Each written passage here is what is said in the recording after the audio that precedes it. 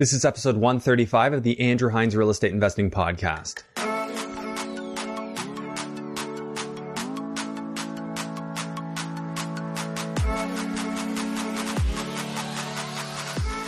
Welcome to episode 135 of the Andrew Hines Real Estate Investing Podcast. I have Dave Knight on today's episode, and Dave's a great guy. Really enjoyed talking with him. He works as a police officer, and he is also a very aggressive real estate flipper. He's actually flipping 5 properties right now. He flips investment properties, which is actually a bit different than most guests. Most people who are flipping who come on this show, it's usually just single family homes, but not Dave. He's actually flipping investment properties because he has an angle on that. If plan A doesn't work out and he can't sell it the way he wants to sell it, he can actually just refinance and keep that property and have a cash flowing asset. And if you know anything about me and my strategy for investing, I love that approach. I always like having a plan A, B, and C, and that's just a great methodology. I've also flipped investment properties myself and can speak to the peace of mind that gives, knowing that you have the opportunity to keep it if you want and it still works. On top of being a savvy investor and a police officer, Dave also has a podcast, the 911 Wealth Network podcast. I highly recommend you check it out. He has many different guests and he has a focus on helping people who are in the first responders line of work to achieve financial freedom and not rely on their pensions. So I really appreciate what Dave does. I think he does a great job of his branding and putting himself out there. And it's really interesting talking to him and watching his journey. So I think you're going to enjoy this episode as well. As always, I'm going to ask you to take a quick moment just right now and rate and review this podcast on Apple Podcasts. And if you're watching on YouTube, hit the like, subscribe, and notification bell. If you haven't already, I'd highly recommend also that you grab a copy of my cash flow spreadsheet from my website. Just go to andrew-hines.com and you will see the link there to grab that. So without further ado, let's go ahead and jump into episode 135 with Dave Knight. Hello and welcome to the Andrew Hines Real Estate Investing Podcast. I have Dave Knight, fellow podcaster, on the podcast today. Dave, thanks for being here. Hey, thanks for having me, man. So first off, you've got the podcast, what do you call it? First Responders Wealth Network. Which is all for first responders. So you're a policeman. Police officer, yeah, full-time, still working on the road. And basically geared towards first responder community. So police, fire, paramedic, all that stuff. And I think your inspiration for doing that was you didn't love the pension idea with these programs. You thought there needed to be more. I kind of fell into it, to be honest. It just, I had the podcast, or, I was just doing the real estate stuff on the side. Rather than working the overtime, I started getting that passive income and learn a little bit more about the pensions and what's going on down in the U.S. as much as they are here. And so I just had a real interest towards real estate investing, and no one was really speaking to our own community. So I thought, what a better way to make a podcast, and just kind of as a hobby, met people like, yourself and other people you get to interview, and you learn along the way and just share the info. So. Yeah, it's such a good networking thing. That was I'd say that's totally. 90% of my motivation for doing this is just being able to be in the circles with the people I am and have a lot of good conversations. Yeah, I learned so much, but the networking, like you said, is really the biggest thing that came out of it for sure.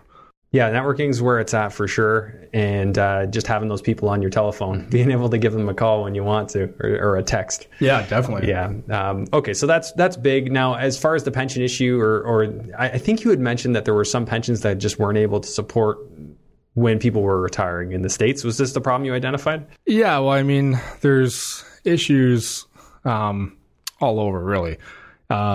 This last year was a big one. I think it was minus 3 or minus 2.7% is what our pension fund returned through the pandemic. Now, don't get me wrong. There's a lot of people that had issues throughout the pandemic, but it's a long trend that's concerning for people who really, really understand and look at it. But examples in the States really is what kind of sparked my interest and kind of concern.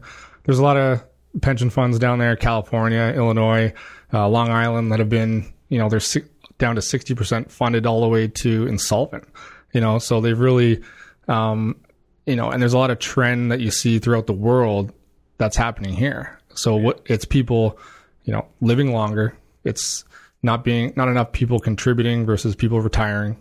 It's the amount of return that's expected every year is increasing, and now you got inflation that's just completely out of hand. When you start putting all those factors in, it's concerning. So that's just why my whole spiel is don't rely on pension alone. Yeah, I just think it's a risky thing, and same with relying on a job, right? Like you want to have your own independence, Totally. and that way, if for some reason, I know in your case your job's pretty secure, but I just had the last guy that was on this podcast, he was laid off from his job, so you can think that you're all good, but then you might not be one day. And there's other things like small stuff that people don't realize too. If you get hurt on the job, well, we have great benefits, but there's a lot of those benefits that are limited.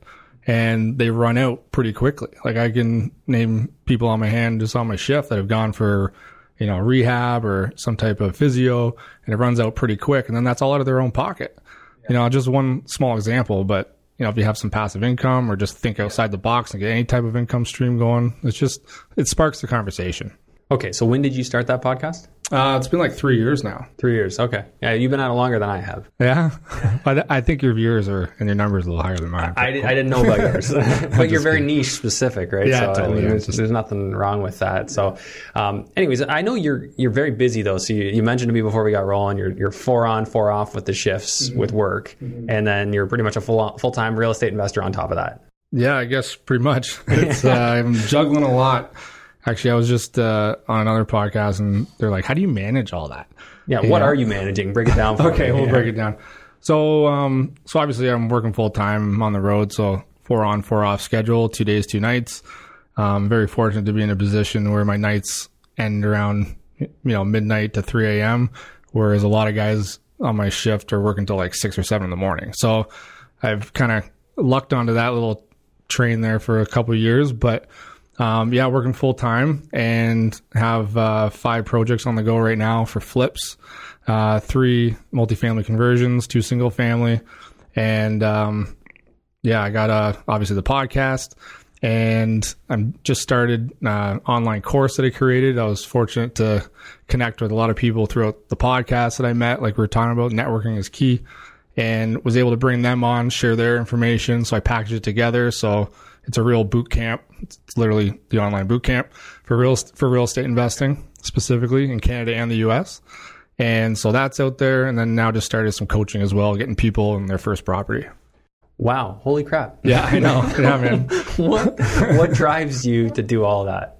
I love it, man. It's just, I like creating. I like the opportunity. I like, always improving myself, pushing myself. It's funny, like a lot of guys on the job or working, they're completely content with, getting that paycheck and a pension. And there's nothing wrong with that. But I just have a little desire for more, right? I don't want to work a 30 years shift work. I want to be able to retire early, which it's hopefully fairly soon. And, have that passive income that I can live on, not rely on one job. And I'm really motivated now by the podcast and the feedback I'm getting with people through the network now with first responders. And I just have a real passion for kind of doing more.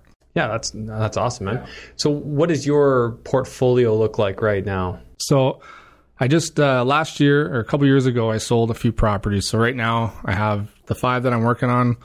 I have, my personal residence, which is, we talked about in Burlington there. And so we're working on that, and then a student rental in Welland.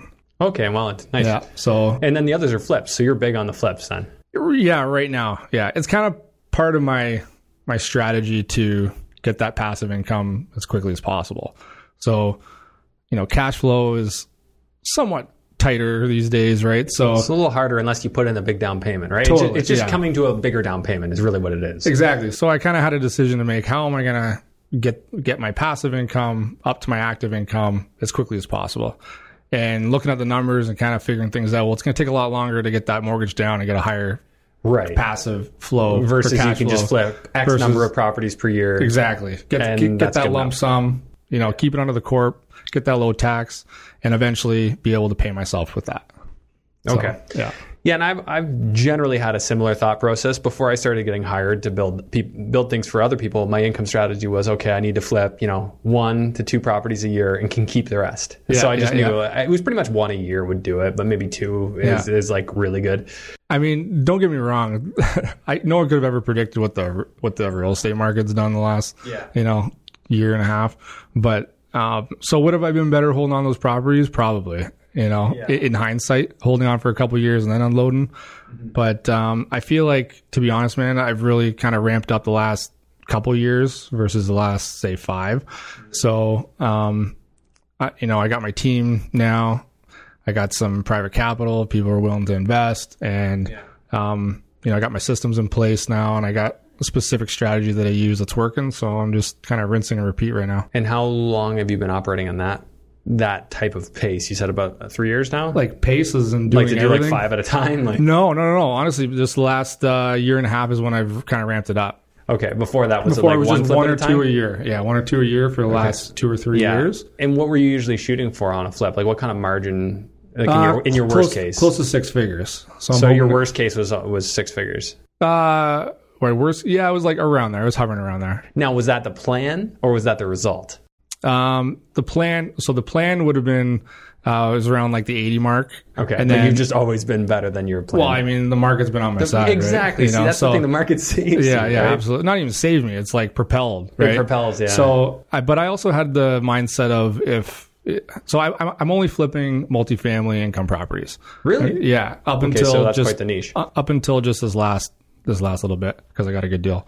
Because my mindset was, if for whatever reason the market softens, I'm going to be refinanced and I'm going to hold on to these properties. Yeah. I love that strategy. So you got a good plan B. Yeah, really exactly. Good plan B, right? Yeah. Well, I was always taught to have a couple exit strategies. So the single families kind of make me a little nervous unless they're real quick, but these are longer projects. Right. Yeah. They make me feel uncomfortable. Yeah. Who taught you that? Just listen to people, man. I love it. You got to keep your ears open. Yeah, man. Yeah, that's probably the biggest lesson I ever learned. Mm-hmm. I think that in the real estate investing, that was the single biggest lesson I ever learned. Is if you're entirely reliant on Plan A working, you're screwed. Yeah. Hypothetically, as long as things go great, awesome. Mm-hmm. But what about when things don't? Totally. And I've had mentors over the years, but the same thing is everyone thinks they're heroes in the last 10 years, right? I know. There's a lot of arrogance there, isn't there? Like, I'm so smart. I try and keep it, to a minimum because it's like, it's so true. It's like everyone who's holding a banana is, winning, right? So. Yep. The older I get, the more I realize I don't know shit. Yeah, totally. Well, you talk to the senior guys. They've been doing it for like 50, 60 years. I mean, they're all rolling their eyes like, how can this keep on going?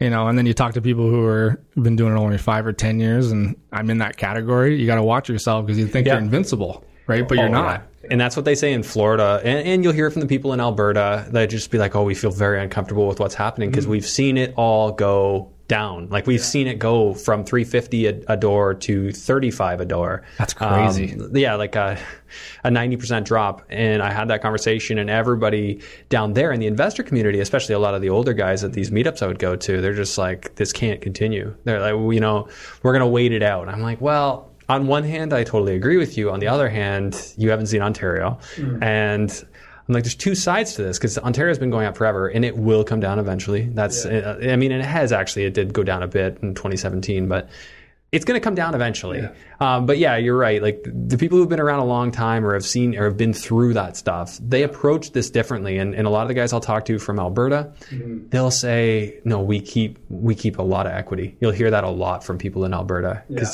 they know one day it's coming. Yeah. And a part of me for the exit strategy that I'm doing just in my specific situation, it's not for everyone. Like I'm not, advocating everyone to start going out and flipping. It's just for my specific situation, this is my game plan and whatever. But even if you look at 2008, 2009 here, things went down, but I mean, it wasn't as drastic as obviously, your Florida market that you're talking about. I mean, that was just insane. How much did they go down here? I wasn't paying attention at that time. I should have been, but I wasn't. I don't have an exact number, but I mean, like a 10% drop. No, even like a 20% drop. It doesn't take much to that could upset a lot of people. Yeah, it can upset if you're flipping. But I mean, it bounced back. I remember looking at charts and it was like the U.S. was way down here, and for those who aren't watching, I got my hand like way down the table, and then Canada was maybe about like not nearly a quarter as dramatic. Of that, In the States, it was enough to destroy people's lives left, right, and center. Totally. Yeah. Here, it was more upsetting, but not, And if you held and you're cash flowing, you were good. And I've generally come to learn that time heals all wounds with real estate as long as you can ride the storm out, right? That, and the cash flow is the way to do that. Obviously, not to beat a dead horse and say that too many times on this show, but I imagine you have a very similar philosophy based on the way you're talking. Yeah, I mean, I just try and be aware, and just be conscious of my numbers and not get too greedy and thinking that everything's just going to go up. So yeah, and how are you finding stuff? I guess this is a multi-pronged question because a lot of this is probably dependent on your team and your ability to know what stuff costs. Mm-hmm. But what are you finding, number one, and how are you finding it in Hamilton? Which sounds like your main market. So as far as just properties or materials building, or what do you mean? Properties, like what are you targeting? What kind of property? What kind of renovation? Why do you know your margins are what they are? Yeah, so I'm looking for single family homes that I can convert. Or duplexes where I can fit in a third unit. On the mountain or? No, in downtown core. Okay, so core like south of like Maine? South of Maine is ideal. I have one that's in between King and Maine. I haven't gone down, I guess it would be north of King yet. Are you like Gage Park in West or are you? Yeah, so I'm everywhere from... I get all confused because it's opposite of like Burlington. Yeah. But so it'd be south. So I'm west of Gage, but yet east of downtown. Okay, yeah. So that's a nice little pocket there, like the Stinson and Corktown. And that's really all I know. So I just really focus in. I know if something pops up, I jump on it. So you know your numbers. Okay, and what are you getting? Like a 2-story, 2.5-story? 2.5 at least, yeah. So they're always 2.5. Are they like 2,000 square feet, including everything? Yeah, the one I'm doing now is just shy of 2,000. Which kind of hurt me on my refi a little bit, but I was able to get it back up on a second attempt. But everything is hovering around 2,000. I had a couple on Sherman Avenue, which is just south of Main Street, and those were about 24, 25, and those really helped with the extra square foot. Okay, so you get a lot higher appraisal. Yeah, but I mean, my experience, it's been the 2.5. So 2.5 is good, and what do you like about that? Just the extra space. I mean, I can't quite push the rents as high if it's just the single floor because you can maybe like max out with a 2-bed, 1 bath. Yeah. But if you get that extra half story up there, you can fit the bedroom or maybe even a bedroom and a bath. So it really jumps up the rent. Okay, so you're going to do like the upper half of the house, so the top floor and then the half story. Those are one apartment, and then you've got the main floor and the basement as the other. Yes. Now, are you putting in a private staircase that all share, but that's outside of the units that runs up the inside? So it depends. No, so it depends on the property. Some have, but each will always have its own independent. So it has to have its own entrance. Yeah. So you have to have a staircase. I've been sorry, I shouldn't say that. One of the properties was like the main entrance, kind of like a little main like a little corridor area that would have entrance to the unit 1 and 2. Both units. But then if you do that, then you need to have a separate means of egress if they have a common exit. Right. And that specific property, I did the last that one. I had to build a separate staircase in the back, like a fire escape or something. Yeah, and it was massive. But yeah. See, those get expensive. Yeah, right? Especially if you go with steel, you can get into like $100,000. Yeah. Oh my God, no. I lucked out that property I had. I had a buddy who's a framer, and he came with his apprentice and hammered it out. Built it in wood? Wood. Wood is cheaper, although that's getting pretty expensive too. I don't even know what that would fit up. I mean, everything's gone like crazy, right? I don't even know what it's at right now, but I haven't heard much from my contractors. In terms of what, wood prices? Yeah, they've come down a bit. Yeah. I don't know exactly where it's at now. I think 2x4x8 is somewhere in the $6 ballpark right now, which is better than the 14. I paid $14.85 for the worst I paid. Yeah, that's May 19th. What is it normally like 3? Like $285 probably before all this. $285. That's insane. So yeah, we're only like still 300% too expensive. Yeah, but and I don't expect that to actually come down. I think that, it might come down a bit more, but it's never going to go back to what it was. Yeah. So we'll see how that plays out. But yeah, generally that's part of the game, right? That's the inflation in this game right now with what we're going through. Mm-hmm. And it's tough on the contractors too. I mean, they set a certain quote, at a certain price, and then next thing you know, the world turns upside down. They're like knocking on your door, like, "Hey, Dave, man, prices are a little higher on the lumber now." So I mean, you do different strategies. Like in the basement, we switch it over to aluminum. Yeah. So those are a little cheaper, but not that much. No, but now they're like pretty much like lumber too. It's also everything goes shortage. Yeah. All we've gotten in this last year and a half, which I knew was going to happen and called out very hard from the very beginning, was a lesson in supply and demand. We've got an economics lesson over the last 2 years, and as long as we keep encouraging people to stay home and not produce, then everything's going to keep getting more expensive. Man, it's crazy. I don't want to get off topic here, but my nephew, he was working at the movie theater like a couple times a week. He's in high school. He's about 16 or 17 now. He was making more on CERB than he was working. Yeah. And then now he's finally made the decision to go back to work, and I'm proud of him. But he's literally going to be making less money now, working his tail off, than he is making CERB. Right. Yeah. It's the real problem. I mean, I noticed it trying to get general laborers. Like, I'll have guys, like, he calls me when we do a phone interview, says, okay, here's my site supervisor's number. Make sure you're there at, whatever time he tells you to, like, coordinate the day, show up. Mm-hmm. Doesn't show up. Literally called him the night before, so confirm the address. Okay, good. Got it. Doesn't show up. Doesn't call. Never heard from him again. Crazy. Yeah. Like, just what day and age are we in? Like, where's the honor, you know? Oh, man. Don't I'm aging myself here. Where's the honor? Hopefully we can steer back towards a day where people, kind of operate more out of integrity. I know in our crowd, a lot more integrity exists. Yeah, I think we have a little more grit too. I think we're starting to lose that grit, and as soon as you start losing that, people get soft and don't want to step up to the plate. Well, I've posted this on Instagram a while ago. The hard times create strong men. Strong men create good times. Good times create weak men. Weak men create hard times. I posted that on Instagram a while ago, and I asked people, where do you think we are right now? And like 99% of the responses were absolutely where good times create weak men. And unfortunately, and this is not even gender specific. I mean, it's both men and women. It's created weakness across the board. What are we going to do with that, right? And it's very overwhelmingly obvious to everyone that that's where we are. So I don't know how we fix that, but I do know that our next generations, I do think things are about to get hard for a lot of people, a lot harder than they are, and we're going to see a lot more people become proficient in specific trades and skills. Yeah. We're going to have to, right? We're going to have to become more self-sufficient, because what happens when you want to get food and the cost is quadruple, right? I mean, the incentive for people to garden at home is going to go through the roof. So a lot more people are going to learn how to do that. And who knows? I drove by some Mennonites on the weekend, and they were milling their own lumber, and I'm like, man, I want that. They're chopping down their own trees, milling their own lumber. Actually, speaking of trees, I have a tree on my property. It's like it's a large, what's the, I'm losing my mind on what tree it is.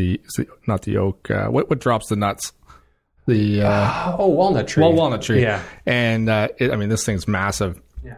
I'm be pissing off some neighbors, but it literally drops everything on our backyard. So you can get a mobile lumber mill to come, and then they can actually run off all the boards, and then they just need to take it to a kiln. They can actually bring the mill right to you. Well, I got to get the permit first. And like I said, I'm going to be pissing off a lot of neighbors. But, I mean, if you stand out there, you got to wear a hard hat in the fall. So that's a hard wood, though, right? You want a softwood for framing, but you could use that for flooring. I think I'm going to do that. Yeah. Walnut's expensive. Apparently, yes. Yeah, it's good for flooring for sure. Anyway, sorry, not to go tangent. No, I actually love these like random discussions on the podcast. Well, I was actually a little worried because you and I share a lot of same philosophy on a lot of things that you post, and I'm a little more tame, maybe because of my position. But I didn't want to go too far down a rabbit hole, so I'm glad I switched. But this is why I actually post less lately on social media. It's because I'll never be a hypocrite, and I'll always speak my mind. So I'm either going to speak my mind or I'm just not going to say anything. Yeah. I'm not going to be fake ever. And I know I know a lot of people like such as yourself, like you don't always want to say stuff. And where we're at now, I think people have more or less tuned the overall situation out, and for better or for worse. I mean, for mental sanity, probably good. Yeah. But I don't know if in the long run of the bigger picture, that's good. I know it becomes exhausting. It really does. I don't know if I don't really hold out hope that people are going to come around and say, you know what, this situation in our country is not okay and what's happening isn't okay. I feel like that's the days of that being a potential are kind of gone now. So now it's kind of like every man and woman for yourself, themselves. make sure you get your affairs in order. And again, it just kind of brings it in full circle of don't rely on one thing. Don't rely and definitely on, don't rely on the government. Yeah, and exactly. And, it comes down to the pensions. Like, don't rely on one income. You can always use your job. What's your backup? What happens if your spouse dies and you lose that income? You know what I mean? And it's just little things like that, aside from what the byproduct of investing in multiple streams of income, of time, your free time, your resources, your ability to do more and see more and help more, right? Yeah, absolutely. So, I just think it's an exercise now more than ever in eliminating dependence in your life. Mm-hmm. Where are you dependent? Yeah. Diversify, right? In your investments, you diversify. Yeah. In your sources of food, we want to diversify. Like supply chains, we diversify. Contractors, we diversify. I think if we keep that in mind and know, well, what would happen if I lost my source of this? Yeah. What would I do? Yeah. And I love the idea of just learning new skills, becoming proficient, at least a little bit enough to know if I really needed to dig into it, I could. Yeah. And then maybe just stack my bookshelf with a bunch of stuff on the topic. Yeah, a prime example, I'm not going to say where I work, but a lot of services even surrounding me are seeing a decline in people applying, but also an increase in people transferring outside of the GTA because of how expensive it is. They don't want to be in the GTA. Well, it's expensive to live, right? And there's certain pockets that are more expensive than others, obviously, but there's a lot of people transferring where the cost of living is significantly lower. You get paid the same, but the cost of living is lower. So that's having a toll on people too. Yeah, absolutely. I mean, if I had, like, my wife doesn't have as much flexibility with like location to live, and I get it. We like it. We like being able to live here because we're close to family here. Yeah. But, I would have moved to London, Niagara region, whatever, for a sweet house hack or whatever. But, house hacking's off the table with Jordan. That ain't happening. Yeah, so. Trust me. I tried to have that conversation with Erin, my fiance, but, if we move anywhere, it'll be palm trees. So palm trees. Yeah. I like the sounds of that. I think you and I had connected over this. I believe you also have dual citizenship. Yeah, I do. Yeah. Are you, were you born in the States? No, my mom's American. Okay. So you were able to get that. And my sister was born there as well.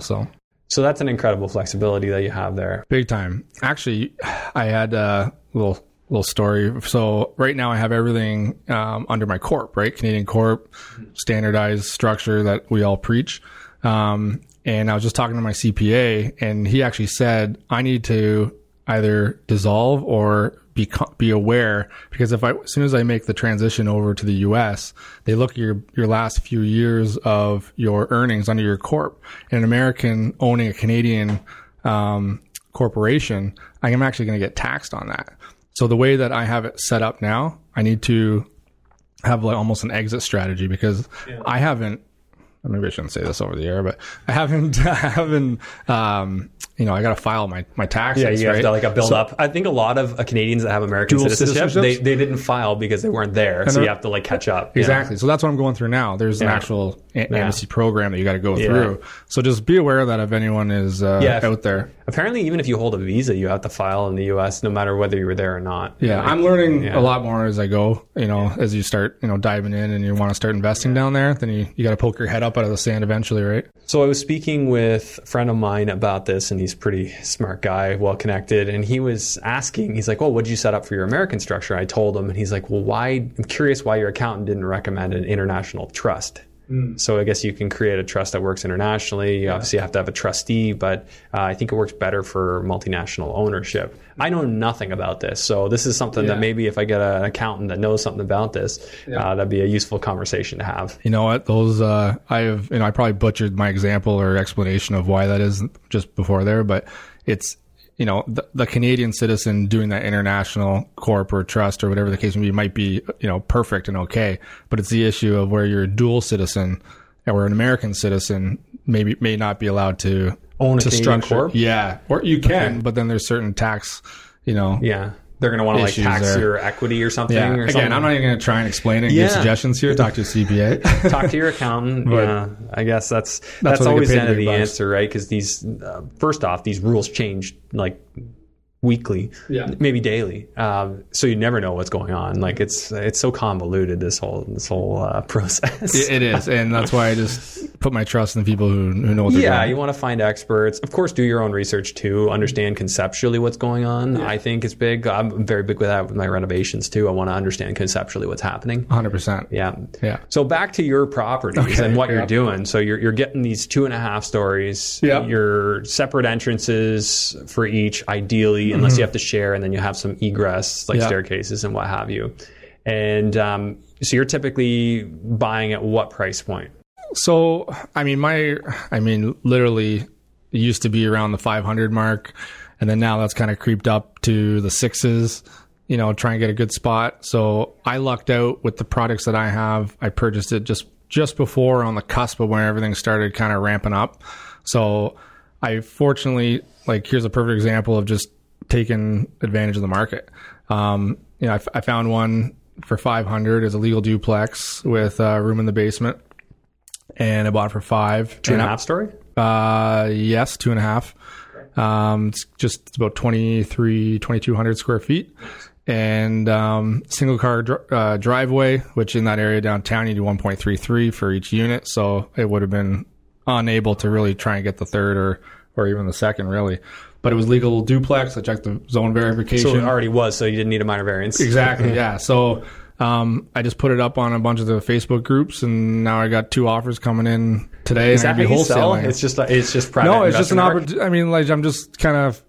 I was going to keep it, and then. Do you list any of them though, with realtors? So I actually purchased this one with a realtor. So my realtor has been able to score me a couple good ones. Okay. Just by her network and kind of pocket listings. I've only bought a couple through wholesalers, but majority of my stuff's been all through on MLS. the market just through realtors. I found one, or my realtor's like, hey, this is coming on the market, or I know someone who's going to be listing. We can get this taken care of without listing it. So that kind of thing. But yeah, so 6 figures on a wholesale deal is not too bad. So this one's 500 to buy. Your renovation, one, are you doing a gut for the inside? Yeah. So I'll give an example. The one I just listed right now. I bought it for 530. I got about, including appliances and everything like that. I forget what the exact number is. I'm up to about 280, 270, something like that. Okay. So we'll say 280 including carrying costs. Yeah. That's everything in. Yeah. So you're in for 810. Yeah, 810, and I just listed for 1.225. A duplex can get 1.225. It's 3 unit. Oh, that one's a 3 unit. Yeah. So I need that third unit in order to get the income up. Yeah. So I'm pushing for 1.225. We'll see. Okay, let's say you got the 1.225. 1.2. I think I'll be able to do it, and if not, I'll be able to refi for 1.2. I've already got an appraisal. Okay, so you got an appraisal at 1.2. Yeah, just so I know my exit in case I need to. Oh, do you do that? You just get an appraisal just so you know? Not always. To be honest, what happened was I had a off-market sale already lined up. They had finance conditions, so they went and did the appraisal. This is a crazy part. I posted on my social media too. So one came in at 980, and then the next one came in at 1.2. How do you get a difference of 220? Even back in the day, doing my mortgage business back in 2012, 2013, I'd have 2 different appraisers go out appraise the same property. One would say 370, the other would say 270, same property. Yeah. How could you be that off? What are your comparables? That's why I'm I want this report. I want to see what you're comparing. And I've seen them. They just find different comparables, and you read both, and it seems to make sense for both, and that's really why appraising is more of a art than a science. Yeah, and kind of connecting with certain people who understand the certain multifamily as well. You got to know. That's why you got to pick your appraiser. Mm-hmm. Yeah, totally. Make sure you got one that gets it. Again, you learn as you go, right? Yeah. Okay, so if you had rented that one out, or did you rent it first? No, it's actually vacant. Usually, so. For listing for sale, you probably don't want to rent it. So this is the thing. My last couple have been above average finishings, kind of a higher end scale, above average, nothing crazy. But and my rents have been, definitely on the high end for Hamilton. Right, breaking records for rent. People I tell other people, and they're like, "You're not getting that." I'm like, "Yeah, man." And so I used to, or 2 of them, I had them rented, fully rented, and then I could prove the actual rent. And then I would sell it kind of like an apartment. You kind of just base it on the income, and as long as they can. So there has been times where they've had to come with a difference because it would only get appraised for a certain amount. Yeah. But you say, listen, this is worthwhile because it can support itself. So you're saying they're not getting 80%? It depends. Like one didn't, one did, and this one will as long as the appraisal comes in. Well, say if it was for Scotiabank, they're going to do a market rent. And they're not. Exactly. They don't even really care what your rents are. I mean, although if you talk to the appraiser and you show them the leases, they might support it. And that's what happened the one time. But now, like this one's vacant, so they'll do market rents. Yeah, which is not going to be as good. No, and that's unfortunate. But again, there's also the mindset of people want to buy a property and they don't want to think about the idea of, I might have a bad tenant in there. I don't know about these tenants. Yeah. So sometimes, in my experience, the last couple of rounds, they like the idea that it's vacant and they can pick the tenants. Yeah. Yeah, I think that's almost like a safer way if you're going to list on MLS plus and it's easier, and showings, like that's everything about it is just so much, because you don't know what a tenant's going to do. Are they going to bring their junk in? If you want it to show well, just leave it open and say, look, I've got, you could even just show, like, post it for rent and show how many responses you're getting. Yeah. This will rent in a snap, but I want you to pick your own tenants. I don't want you to inherit tenants. Yeah. Easy as that. Who wouldn't agree with that? The only time I would disagree is like when I sell my student rentals, always has been the case. Of course, they want it rented. That's different. You want to start with some cash flow from day one. Yeah. And then it's just like literally you show them a cash flow sheet. This is what you're buying. So much more important than the property itself is how the property performs. Yep. Predictably performs too. Mm-hmm. So, and this is the first one I've done where I've actually staged all the units. So when they come through, they can actually envision it. And then in the back end, I also have ads up to rent it. So I'm actually doing both at the same time. So you're showing them, you can show them that there's intent to rent. Well, yes, there's interest at a certain rate. Like, my 3-bedroom and one, I'm asking 21, which is really high. And, there's interest there, right? So you could say, listen, at 21 for 3-bed, 1-bath, I got interest. This is in a triplex. In a tri, yeah. Yeah, 21. I've heard of higher, actually. The one before, it was a little more square feet. This one's a little smaller. Yeah, a little smaller. Okay. But I had it in my spreadsheet. I always do like an analysis breakdown, a cash flow sheet to hand over to people who are interested. And I think I had 22, and I thought I was pushing it at that point. That was like 2 years ago. And then the guy ended up renting it for 24. Yeah. And I was like, how the hell did you get 24? 24 in a triplex. I've heard of that. 24 to 50. So, so if, say you get a 21 in that one unit, what would you do in the rest of the house? So I think I had, actually I just did it before I came over. What was it? 20, I think I did 21, 19, and 17. 17. Yeah. So that's $5,700 on that. And then I got this is the kicker. So I got a 2-car detached garage that could be converted into a carriage house as well. Yeah. But right now it's a double-car garage. You could rent it out for $300. So just rented it as a garage. And I mean, that won't go towards the appraisal, obviously, but in the eyes of the purchaser, they're like, oh man, that's an extra $200-300 in cash flow. So that's just the bonus. I mean, you don't luck out with garages all the time, but I love those extra ways to monetize on properties. Mm-hmm. You got extra garage, extra land, whatever you can do. There's just so many ways to. That's the other thing too. I usually create parking spaces for everyone too. Nice. So yeah. Even if legal or not, because sometimes they're not going to be legal, right? Yeah. Like you can do it. Yeah. And I've done that. It's not legal. Yeah, I know. Well, we'll keep it there. We won't get into anything else. Okay, so taxes on that place, what would they be? Oh man, I gotta bring up my screen sheet. Just ballpark, 5,000 or 6,000. No, it was. I was doing Tisdale. I don't have them in front of me. I think it was 42, maybe something like that. Okay, yeah, just ballpark. Yeah. And then insurance on something like that, probably like one. It was about. I think it was $150 a month, something like that. Okay, so let's see, equals 150 times. Or am I thinking construction insurance? That's $1,800. Yeah, I think I'm thinking. No, that makes sense. 1,800, maybe 2,000. What Actually, no, that's not construction because construction would be ridiculous. Yeah, I'm paying $6K a year. Yeah, the construction is really silly insurance. Okay, so maintenance on something like that, let's just hypothetically say it'd be like 7%. Utilities, are they all separated or no? You do 7% for maintenance and repair? Depends on the house. Like older, I'll go right up to 10%. Yeah. If it's really old and it looks like it needs a lot, I just budget 10% because realistically, you are going to have it, including life cycle maintenance. So when I'm selling, when I'm doing like a marketing package, you don't do that. On I don't add a lot of that stuff, right? No, but like as my own, I mean, I can break down what I do. But right, it's like everyone's going to be different. Some people are going to be more conservative than others. I'm not going to flavor something for somebody if I'm selling something. But if you want real numbers, then absolutely. But I can absolutely give people real numbers. I'm just not going to sugarcoat and say it's worse than it is. Yeah. But for my own cash flow buffering in my own mind, 100%. I might do that. Yeah. I'm very conservative on that too. But okay, so say it was 7%. Utilities wise on that place. So they're each individually metered. But you're going to have water and gas for the water and gas. Yeah. So those are probably going to be what, like $4,000 a year for everything? Yeah. Again, I always know monthly. What does that break down to? What do you per month? Like $200 a month for? Yeah. 300? I do about $300 for both. 300 times. So yeah, you're $3,600. Management, nothing there. So I always do zero because I never get property management. Hypothetically, somebody might manage but it. I would do about 400 in there if you're going to do property management. Yeah, I just did like 5%, but I mean, let's just see what that looks like. Even with 5%, so all those numbers, we started with a $5,700 gross rent. Yeah. Your taxes, your insurance, I budgeted 7% for maintenance, the $3,600 a year for the water and gas, management at 5%, which I don't think you're actually going to get it that cheap, but you could also self-manage, and then just pay a leasing fee, which I mean, that I'm more of a fan of that. Pay the leasing fee, but self-manage.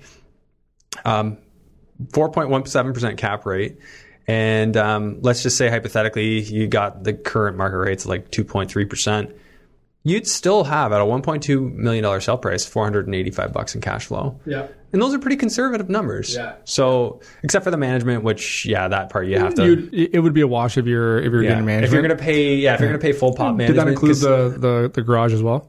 In there? No garage income. So if we add on to $200 more, you could do at least 2 to 3. So you could potentially jack another $200 on top of that. Yeah. So not bad. Yeah, and I think once you get in there, I mean, it's not like you're dealing with a 10-unit building. I mean, everything's all brand new. It's very low maintenance. Individual ductless units too. So each unit has its own. Okay, so gas won't be nearly that bad. No. And then the electric.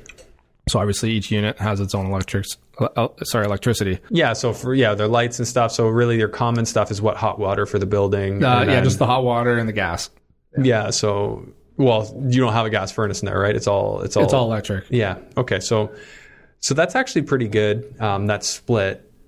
It's nice to see there's still a way to make cash flow here, but I do see the problem with the debt coverage ratio here is only 1.13. Exactly. You're going to have to put more money down on that. Yeah. So technically your cash flow is going to be even better because it's not going to give you as much of a mortgage.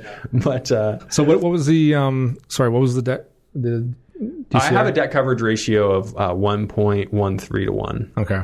Yeah, so that's typically banks might want to see anywhere from 1.1 to 1.2. But the kicker is that the banks have their own approach to evaluating your expenses, and they're going to differ from lender to lender. So just because my DCR says this doesn't mean somebody else agrees. And a prime example why one was 980 and the other one was 1.2. Right? With your appraisers? Yeah, they might have been approaching the income and expenses differently for coming up with their cap rate, which is where they base their value on. Yeah. That's why appraising is not a science. No, it's not. Yeah, it's but you can play the game. It's a key. You can play the game. Yeah. The world is a game, buddy. It's very true. Right. I tend to think of it more as theater these days, but no doubt. We're going to avoid the rabbit hole as much. I had Jacob Perez on here, and we're both pretty vocal about our opinions on things. Yeah. And we're like, I saw him. Yeah, we went there. Yeah. I know. Yeah, try not was to. Was he in Montreal? Was it? Was that his brother? I'm thinking. His brother was in Montreal for the game. Yeah.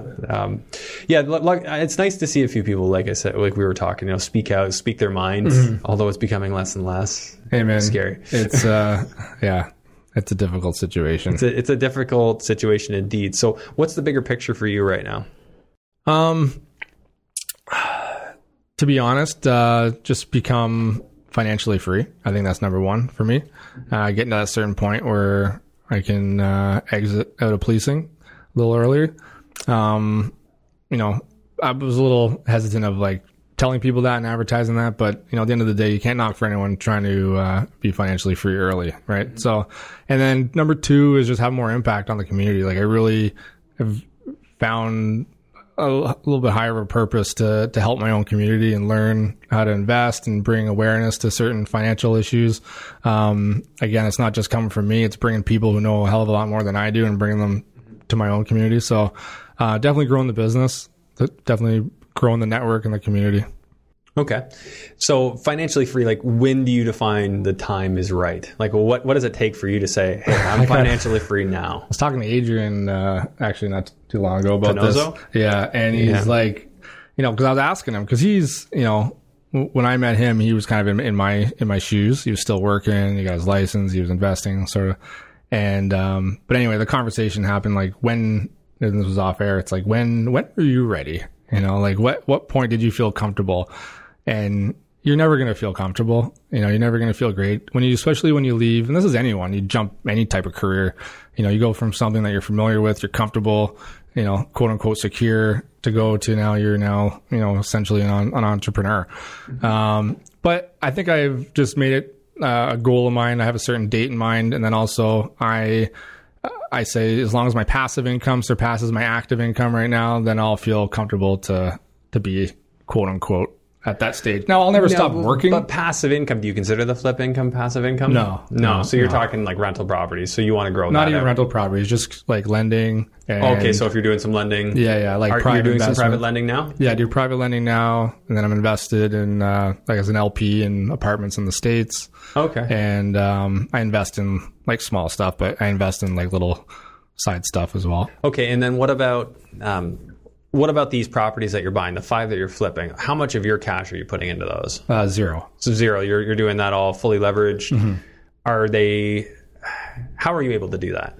So private capital. I've signed on the dotted line on 3 of them. So I'm able to get the mortgage, but then I get the down payment and the renovations through OPM. OPM. So this is more like promissory notes or something like that. So people in your network that know you. So are you taking like an institutional first mortgage on these, or are you taking a private mortgage? Both, depending on the property. Yeah. So okay. like, for example, we get a mortgage with Scotia or whoever, and down payment will be promissory note, and then renovation, same thing. For me, I would get them done because they want to see your down payment. You can't tell them you're taking promissory note money. But I would have money set aside for renovations that have been sitting for 3 and 4 months. Well, I'm tapped out now, so I guess I can say that. So I had that sitting there, and I would show the same batch of money as my down payment for every house. Yeah. Oh, I know. Yeah. Meanwhile, but then they want to see it for a certain period of days. Right, so then you got to print out. Then you got to print out your statement. But I would, for a good time there, I would just have the money for an entire flip in my account. Yeah. And that would be OPM, but it would have been there for long, And so yes, it's inefficient to a degree, but for me, that helped me sleep at night, knowing that the money was there, and my contractors loved it because I just paid them instantly. The money's there. I'm not waiting for construction draws. I had it. I loved doing that. So that actually helped me. All the stars aligned. I'm like, I can't buy that property. Oh, wait a minute. I have all this money sitting there.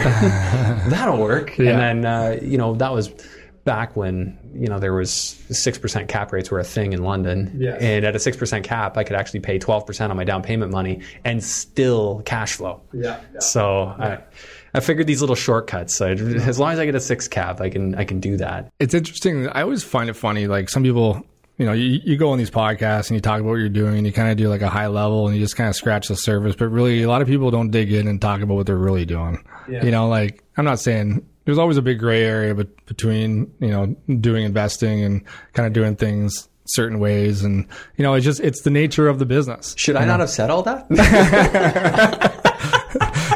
Exactly. No. And we're going to edit that out now. No. No, but it's true. You know what I mean? Like, it's just it's like anything. So. Well, you know what? I could have changed my mind, but at the same time, like, I satisfied the requirement. What I did after that, it's funny having worked in the industry, just kind of understanding how those moving parts work. Yeah. It's like the funding department. You don't think the banking system does the exact same? Oh yeah, like they leverage 10%. I don't 10 times every dollar we have in there. Come on. Yeah. I've already done that fractional lending talk. Yeah. But you got to work your angles. I call that more working your angles, playing within the system. Conservatively. Conservatively working your angles in a defensible way. Big time. That you can stand behind. I mean, obviously, if I felt bad about what I did or didn't think it was right, I wouldn't be advertising it. No, I know. And I didn't mean to suggest that or anything. Oh, no, I'm joking, totally. I don't take any offense whatsoever. Okay. But I think the biggest thing is just having your numbers down, having a system, and not being emotional about your process, and just being very analytical, knowing your numbers, knowing your systems. And if it doesn't work, it doesn't work. The amount of times you say no to an opportunity or a property where I wish I could have 10 more on the go, but the numbers aren't there, The numbers got to work. And I've actually gotten to a point now where, I'm finding it very difficult even moving forward. So I'm looking at other markets, I've almost feel like I've gotten to that point now where I've almost not tapped out of Hamilton, but it's getting to a point now where you definitely got to be aware of other markets. Well, so you're talking, you still want to have a property that would cash flow if you had to keep it. Absolutely. With that criteria in mind, Hamilton's getting tougher. But be extra conservative on top of that, because I'm obviously investing with other people's money and I got to give them a certain return. Yeah. And I wouldn't put their money at risk. I wouldn't put myself in risk. That's the thing that makes it tricky, right? And that's why if you're going to take other people's money, and I've done the same, is I buy something that I know I'm comfortable keeping, and if the worst, I've given that person, or, whoever lent me that money, my word, that money's coming back. 100%. So that's not a small responsibility. I don't take that lightly. Absolutely, no, 100%. I'm with you there. If you're going to be into something that's a little bit more speculative, then maybe do it as a JV and say we share the risk together. Yes, and it's a hold, so you can hold on. Yeah, you know what I mean. And we might be up and down on this, but we hold it. Yes, we wait and it your out. cash flowing along the way. Yeah, we wait it out. Yeah. Absolutely. Yeah, so because it could get tricky, right? Because a deal might not work if you got to keep, if you got $200,000 private money out, it might not work if you can't refinance that out. Yeah. So that type of deal might make more sense as a JV. Yeah. If they come in and they know that money's in the deal and you'll ride it out if there's a problem. Yeah, and you took the words out of my mouth. Only do deals that you would want to keep, and that's kind of my philosophy. And I only renovate, which is probably not a great thing. I typically only renovate something that I would feel comfortable living in. I wouldn't renovate it in a way that I'd say I'd never sleep in this place. You know what I mean? It'll be enough for me. My standards aren't that high, but there's a market for that. But it's definitely, I don't think it's what we're doing. Yeah. But I just mean I'll throw in quartz. I'll still do the basic kitchen, the white shaker doors. That doesn't cost me much. It's a step above IKEA. Yeah. And my bathrooms are basic. I do vinyl plank everywhere, but I do tile surrounds in the bathtubs. Why not? Decent fixtures. I don't think it takes much to spice it up a bit above average. Right, exactly. And that's all I mean. I'm not gonna be a slumlord. That's just not gonna happen. No. I had a hard time with the Ohio stuff I used to own because it was stuff that I wouldn't stay in, and I've never owned stuff like that since. I've literally just gotten rid of anything I had that was like that. Yeah. For better or for worse. I'm not saying that's some people have that mentality, other people do not at all. Hey man, the 680 unit apartment that I'm invested in, that's actually just it's going to be closing this month. 680 unit? Yeah. So you're part equity owner? The LP, yeah. So limited partner. Yeah. I think there's 30 of us or so. Anyway, same deal. I would not sleep there. He goes there. He pretty much had a shotgun there. He has off-duty police officers going there at the beginning. He turned it around big time. But anyway, if that's the way it is, I have no issue with that. It's just I'm not going to be the right manager for that. Definitely not. That's going to have to be somebody else. Too many phone calls. Yeah, that's going to have to be somebody else. I want to be able to deal with people that kind of get them. I can explain my vision. They resonate with my vision. Big time. Rock and roll. Yeah, I always have a good relationship with my tenants, I find. Yeah, with the tenants and the student rentals, I'm as you guys can see, I made this place freaking awesome. Yeah. You know what I mean? And they see it, it's awesome. Okay. I'm always going to be on top of things. You got an issue, you let me know, but here's how you let me know. And you're not calling me in the middle of the night. You're better than me, man. I haven't been in my student rental in 3 years. Yeah. Yeah. I mean, for me, I got on that pattern of every 4 months, make sure I jump in. You got in early too. You got good cash flow when you first started. It's changed. I actually sold all of them. Oh, did you? All of them. Yeah. You know what? I decided that asset class for me, I wasn't going to be in for some, and I sold a couple, and I'm like, okay, now I'm just going to keep going and deploying that money elsewhere. So in the process of redeploying it, so people listening to this, if you've got multifamilies, if you got a deal that makes a lot of sense, hit me up. Because, anything BRRRR related, value add related, I'm interested. Right. Same goes, Dave. You got something for me. You definitely. And if he doesn't answer his phone, you just reach out to me. Yeah. All right, buddy. Well, it's great having you on here. Finally doing it vice versa, because I know it was on your show. Yeah. When people want to reach you or follow you, what's the best way? Just go to 911wealthnetwork.com, or you can reach out to me on Instagram, Dave Niter, just ER at the end of my name, and that's it. Well, there's lots to know, lots to learn. I mean, I'm sure we could talk for hours here, but I know we got to let people continue on in their life. We'll do another follow up as we go. But I mean, just quick before I let you go, so are you planning on adding a certain type of asset? What do you see as being your primary cash driver going forward to get you towards that final retirement number? To get me to the number, it's going to be flips. Flips? Yeah, flips. So flips are going to build up a base of cash. Exactly. And that base of cash is going to go into private lending and things like that. Yeah. Private lending, yeah, that's pretty solid in terms of like you can get 12%, 10%, depends. Yeah. I mean, it depends how risky you want to go. Yeah. You could stay in the 6% and be conservative. Yeah. I mean, I enjoy it. So, I mean, like, I'm not the type that I can just like sit on a beach forever. Like, I got to keep moving. So I'll, whether it be deploying my own capital or using my own capital to continue what I'm doing, I'll still be doing something in real estate for sure. So wherever that cash allocates, it'll be passive mostly. Okay. And now to wrap up, words of wisdom for people who follow either of us, people who are trying to get started, or maybe people trying to go to the next step, whatever you prefer. Yeah, just reach out if you ever have any questions. But if this resonates with anyone, just get started. Dive into it, take it seriously, use it as a business, think of it as a business, not like something that's, don't dabble a little bit. And I always find, this is kind of a long answer, but I always find if you're going to educate yourself and dive in, give yourself a time frame. Otherwise, you're going to be learning and watching YouTube and listening to podcasts forever, and you're never going to pull that trigger. So give yourself like 6 months, educate yourself, get a mentor, pull the trigger. Yeah. Okay. Well said. All right, Dave, thanks a lot for doing this. Thanks, man. Thanks for tuning in to today's episode. Please make sure to share this episode far and wide. Help it help more people. I really appreciate you tuning in. Thanks. I'll see you on the next one.